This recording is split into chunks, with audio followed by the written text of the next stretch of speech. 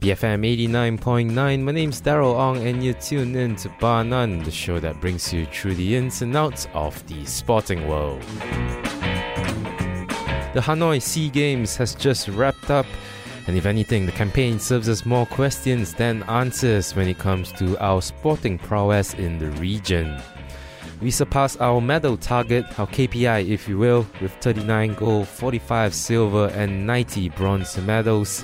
However, it's a feat that only puts us in 6th place on the standings and a whole 272 medals below host Vietnam, who of course ended up as champions of the SEA Games. For context, the last time we were 6th in the SEA Games was in 1983, so the Hanoi outing is the worst SEA Games performance for 40 years in terms of rankings. With that being said, it was a campaign that had a few upsides as well, and joining me to review the Malaysian contingent's performance, we have Nicholas Arniel, and we kickstarted the conversation by asking a simple yet loaded question. What went wrong in Hanoi? I think you would have to attribute it to quite a number of factors. This is not a result that was a big surprise if you look at the bigger scheme of things. If we were to compare ourselves on the medal table with the other countries, we are far behind. Yeah. You know, we are in 6th place. If we were to even compare ourselves to Singapore, which is a much smaller nation, they have got 8 gold medals more than us. And then you're looking at Philippines and the powerhouses, the so-called powerhouses of ASEAN, which is Thailand, Vietnam, and Indonesia. They have left us quite a distance. So at this point, we are not the best of the best, that's for sure. I wouldn't even say we are the best of the rest, because we are languishing mid-table in this medal tally. And if you look at the nations below, you know, you have Myanmar, you have Cambodia, Laos, Brunei, Timor-Leste. Small countries, lack of sporting infrastructure. They don't have a big pool of talents. You know, sports more often than not doesn't really is given much of a prominence. But in Malaysia, I think it's always been trying to get the best for our athletes, trying to ensure that our athletes get the best training facilities and the best preparations. And here we are at 39 gold medals. No doubt we have surpassed our gold medal tally, which is a very, very low mark to begin with. But that is nothing we should be proud of at all. And like you asked earlier, what went wrong? I think first and foremost, there has been a lack of preparation due to a lot of tournaments being called off due to the pandemic. We were supposed to have Sukma Games, which is our national games, that was called off. A lot of the Opens were called off as well. But again, that is not a reason, because the pandemic is not exclusive to any certain part of the world. Sure. It happened. it happened all over the world, and we have no reason to say that we did not have a lack of preparation. But I also think that the support from the key stakeholders have been lacking this time. If you remember last year when the budget for this year was introduced, there was a massive slash for sports. I was just about to think ask. It was from 940 million, they slashed it down to a little less than 300 million, which was almost a 70% cut. Yep. So a lot of the sports associations found themselves cut below the knees. And not only that, not only the budget was cut, the full-time athletes were cut as well. They only prioritized the athletes that were selected for SEA Games and Commonwealth Games and the Asian Games and the elite athletes. And so a lot of these coming potentially talented athletes that would have made us proud were not given the opportunity to do so. And so that itself, I think, really affected the morale and the preparations of a lot of not only the associations, but the athletes as well. I remember reading a lot of articles and even speaking to some of these athletes, who were on a certain allowances monthly, and their allowances were slashed to about 70% as well. And they were already struggling to put food on the table to begin with. So when you can't even take care of your basic core needs, how are you going to focus on, doing your best for the country when you can't even support yourself financially.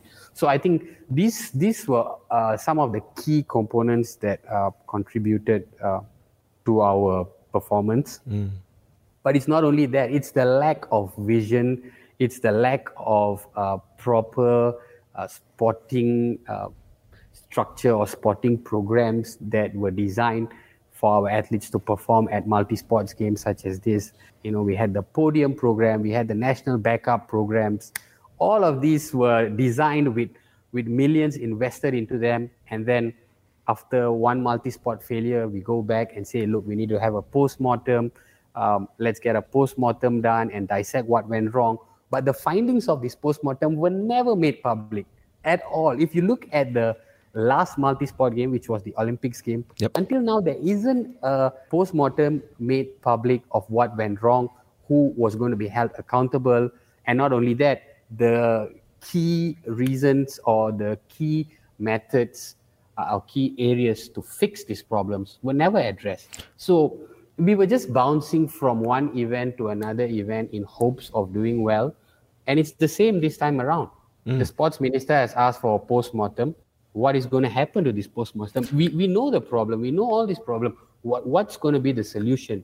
We never seem to have solutions after a performance like this. And I think that has been the biggest issue. There hasn't been a unified address by all the key stakeholders to really understand and identify the problem, and not only identify the problem, but seek ways to solve the problem. And so we've just really addressed a lot of things on the surface level and moved on, and here we are. Yeah, it's problem after issue after issue after issue that keeps piling up, right? Like you alluded to, you were quite on a rampage just now with everything that's wrong in Malaysian local sport. But looking at our hosts, Nick, in Vietnam, they were overall champions with 446 medals, which, is not surprising. It's usually the case, right, that the hosts would end up at the top of the standings. But do you think, Nick, that medal tally should be, especially at the SEA Games, okay? Should medal tallies be a barometer of the strength of your sporting prowess for any country? Should that be the measure that people take into account? I think for huge multi-sport games, like your Olympics, like your Commonwealth Games, like your Asian Games, the medal is the ultimate barometer of your sporting prowess, your sporting excellence. For the SEA Games, that's not really the case, because like you mentioned earlier, traditionally, the host country will always become champions, more often than not. In fact, in the last 11 editions, if I'm not mistaken, 8 of the host nations became champions by a huge margin. And it's the same case here as well. Vietnam won over 200 gold medals. The next country in second place, Thailand, won less than 100 medals. So in SEA Games context, the medals are not really so much of a barometer, because also the host country traditionally will introduce sports that favors them. So other countries have more often than not played the sport, or very unfamiliar, or are rookies at that sport. So it gives them a massive advantage. But in Vietnam's case, I would say their achievement at the SEA Games has been a long time coming, because they have prepared for it. They have really put together a solid structure. They have put together massive investment. I was reading that they have spent, dating back to 2014 or 2015, they spent 6 million just completely focused on Olympic sports alone. And they have a long-term plan to develop their athletes as well.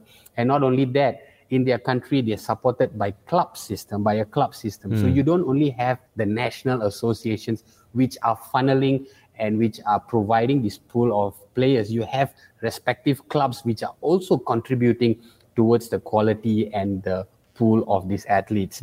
And these clubs are in turn supported by private corporations and also sponsors. That means there is external support, and this external support plays such a huge role, because these external supports are usually in the form of private companies, big sponsors, which have the funding to support the sports associations' respective missions in various multi-sporting events. So I think it's all these ingredients that have really contributed to Vietnam's success. And not only that, they also, if I think you watch some of the matches, some of the events that has been gone on, especially football and badminton, the support from the public was unparalleled. Yep. Like, I was watching a lot of badminton, and Vietnamese are not a big powerhouse in badminton. In fact, towards the knockout stages of the individual events, they didn't have many representatives.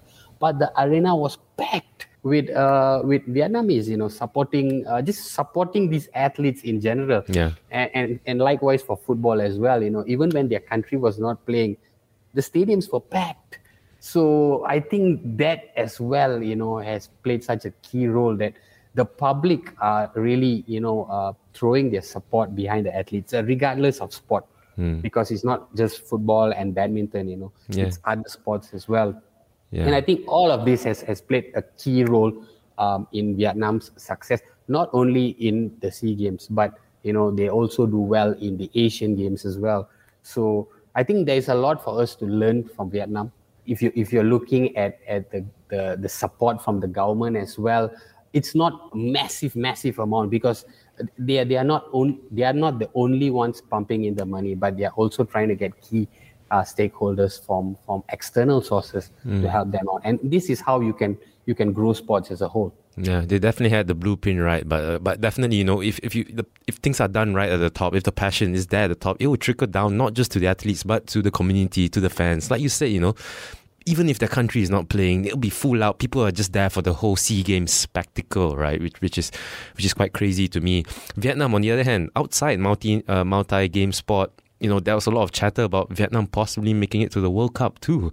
So it's like a long-term kind of progress for them, right? It's definitely something we should follow in the footsteps of Vietnam for sure. But on to the Malaysian contingent's performance. I guess some of the sport, some of the games that shone the brightest include diving. Clean sweep, took home 8 gold, 3 silver in the bronze. Athletics, we had 538, karate 406, and cycling 233. Would you say pre-games, were you expecting this amount of medals from these events? Yeah, I think when we spoke before the games had started, our diving contingent had already amassed 4 gold medals. And we had both predicted that this is going to be a clean sweep. And true enough, it was. And it wasn't a surprise because if you look at the diving participation at the SEA Games, in total, there was only 5 countries, including host Vietnam.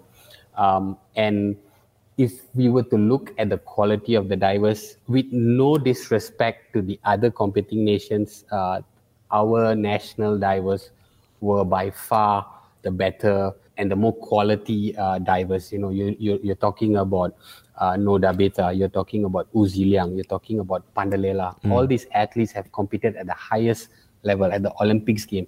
They are medalists at the Olympics. They are medalists at the Asian Games. They have won medals at the Commonwealth Games. So for me, it would have been a surprise if we didn't get the clean sweep, because on paper and in terms of quality, we were head and shoulders better than all these nations. As for cycling, also, yes, I think they did surprises, especially in the mountain bike. Mountain bike event delivered a gold medal. We weren't expected to get anything from that mountain bike event at all, right? Exactly, because we are more towards Kirin and sprint, more velodrome-based events that usually garners us the gold, but mountain bike surprised us with this one, and there was a welcome surprise. And as for karate as well, very, very promising. Karate has always been a consistent medal contributor, especially in the SEA Games. And this time around, we had several debutants who delivered a gold. And including, I think this one athlete, really stands out among the rest, Arsham Endran. He delivered a gold in the Kumit under 75 kg.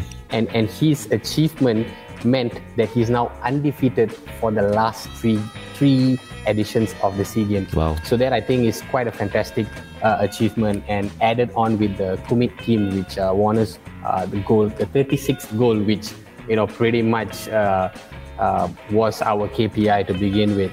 So no surprises there. I think the big one was the mountain bike from the cycling team. That was Nicholas Anil, as together we've been reviewing the 2022 Hanoi SEA Games. We have more to come, so do stick around, only here on Bar None, only on BFM 89.9. BFM 89.9, my name is Darryl Ong, and this is Bar None, the show that brings you through the ins and outs of the sporting world. Today on the program, we've been reviewing the recently concluded Hanoi SEA Games, which saw Malaysia ending up 6th in the standings with 39 gold medals. In case you missed it, it's the worst outing in 40 years for the SEA Games, but silver lining to the campaign was that 15 gold medals came from SEA Games debutants, while 9 were won by athletes below 21 years old. Future's looking bright. Nicholas Anil joins us on program this week. Yeah, definitely. I think there are a couple of standout athletes in these debutants. One of them was our fencer Karlan Vinod Kamalanathan, who's only 15 years old, became the youngest Malaysian ever to win gold. Wow. And then we have Nor Sarah Hadi, who is a sprinter but turned pole vaulter, and she won us the pole vault gold. And the only reason why she decided to compete in the pole vault event was as a gesture to the Philippines team, because the event would have been scrapped due to lack of participation. Oh. So that was another amazing performance by this multi-talented athlete. And then, of course, we have Nurul Shasha, who not only won a gold in the 10-meter air pistol, but she also set a SEA Games record. So I think these achievements would be something that the respective parties would really have to take into account. And for me, these are the gems that have been unearthed.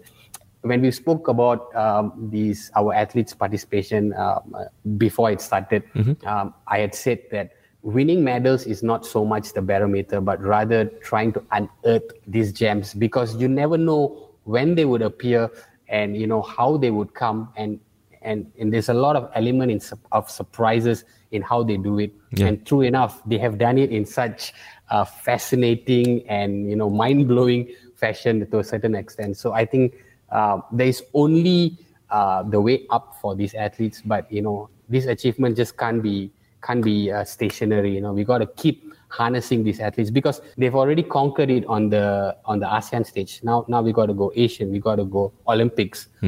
And that's the next barometer for all these athletes. Yeah, but it really does beg the question, right? What are we going to do with these unearthed gems? How are we going to properly cater to their needs and bring them to that next level, which it's a story for another day, I guess. But with highs comes the lows, Nick. On the other side of the coin, our traditionally core sports failed to live up to their gold medal expectations. Athletics won 5 out of 47 gold medals, shooting 2 out of 22, taekwondo 1 out of 19, and archery 2 out of 10. Pretty dismal, if you ask me. What will you attribute this to? Again, we have to go back to some of the factors that I had mentioned earlier. One of it was definitely the lack of competition. Funding played a massive role. I think when this whole budget cuts were announced, the Swimming Association were really stumped, because I think they had already allocated a certain amount of budget for their development program and competitions and whatnot, and being denied getting those funds really hampered a lot of the preparations. Another thing is that we had sent a fairly young contingent this time around. In fact, more than half of our contingent were young. There were a lot of debutants. So yeah. If we were to compare that against some of the other more experienced athletes, then I would say we would have to come to sort of expect this sort of a result, because you're sending a rookie to compete against athletes who have already won medals in past editions. So yeah, I think these are some of the main reasons behind these sports which have traditionally given us medals. Swimming was a big disappointment, I have to say, because we have always done well in swimming. In fact, in the Laos edition some 11 years back, we won 9 golds, and this time around we failed quite abysmally. So if you ask the association, I think they would pretty much tell you what I'm telling you. The lack of funding hampered a lot of things. I don't know if they could have found another way around it, but also time was against them because the whole budget was announced end of last year. SEA Games, was a couple of months later. But yeah, these are some of the factors that have contributed to the sort of failure, I would have to say, for this particular sports. Speaking of young squad, talking about football now, and Brad Maloney's young boys, had a real solid run. They're one of a few teams without an overage footballer in the squad, right? Each country is allowed 2 or 3 or something like that, right? We brought all young players, and we went down in the semi-finals to the host Vietnam, who, of course, had the advantage of a 40,000 crowd at the stadium, right? We did quite well, didn't we? All these other factors, all this circumstance aside, we did quite well, didn't we? Yeah, I think on the back of this tournament, just on an overall analysis, I think we did well. Like you mentioned, we were one of the few teams to not send an underage squad because we did not want to. Because also there is the under 23 Asian Cup that is happening early next month. So this was pretty much the warm-up stage before we go to Uzbekistan for that under 23 tournament. And I think all the performance, all the positives we could take is what we will be using for the under 23 Asian Games. We started off really well at the SEA Games. We came from behind to beat Thailand, and then there was the draw against Singapore and Cambodia. We beat Laos. Against Vietnam, I thought we did really well. We kept our shape. We defended really well. No doubt they were the favorites. They were going to be on the front foot for most of the game, and it played out like that. Unfortunate to concede in extra time. And then against Indonesia, again, we should have won that game in 90 minutes because we were attacking for most of the games, controlled the match, missed a lot of chances. I think if there was one area that needs to be improved is the conversion of chances, which we did not do against Indonesia, and ultimately missed out on the bronze. But on the back of their performance, I thought it was a good performance. We sent a strong squad. The decision to postpone the league to allow some of these clubs to send the core players worked out. It worked out because now this team has chemistry with each other. They've played quite a number of games in the SEA Games. And right after this, it's the Asian Games. So, yes, we did miss out on a medal. But on the bigger picture, I think we are ready for the Asian Game. And that is the bigger tournament. So, Asian Cup. So, let's hope that we go and, really give a good account of ourselves at the Asian Cup. Yeah, this football squad can definitely hold their heads high, right? Out of back of this event. But we move on to badminton now, and pretty interesting stuff is happening here. A 23-year wait for a mixed doubles title has come to the end, with doubles pair Cheng Tang-jae and Pek Yen-wei picking up the gold medal. With that, Malaysia achieved one of the gold medals. That was the target, right? Just one gold medal from badminton for this SEA Games. How you assess the overall performance of our badminton team? I think it was an expected medal haul to begin with, just judging by the contingent that we sent out, which was a fairly young contingent, a fairly inexperienced contingent on the international stage. Yeah, to get that mixed double goal was crucial. It was instrumental because coming home empty-handed from a badminton event at the SEA Games would have been unthinkable. It's not going to go down well. Unthinkable. Yeah. So Cheng Tang-jae and Pek Yen-wei really provided the saving grace, and it was good to have that All-Malaysian final. It was a great final. I watched that match. They were really going at it. 3 games. Chen and Pek, I think they lost the first game and then stormed back to win the next 2. But both pairs, they really showed determination to go for a goal, and credit to Chen and Pek, they also had done well to get to the final in the first place. They had beaten the top seeds to get to the final and eventually win it. As for the rest, our men's team did well to reach the team final. If you watched the semi-final against Singapore, it did not look like we were going to reach the final because we were 2-0 down. But credit to the team, they stormed back, won 3-2 to set up the final against Thailand. I thought The final against Thailand was a bit disappointing. The manner of defeats, we could have done better. Thailand were the favourites, no doubt, but I thought we could have nicked a point or two of them. It ended in a 3-0 defeat, but it was still good to get that silver. As for the rest, the women, for me, was quite disappointing. No doubt we sent a young team, but again, we were also up against a lot of young shuttlers from these ASEAN countries, and to not get anything. It was just 1 bronze by the women's doubles, and women's team in the team event, they had lost to Vietnam. I thought that was the biggest disappointment of all. Regardless of who we send, we should not be losing to the likes of Vietnam.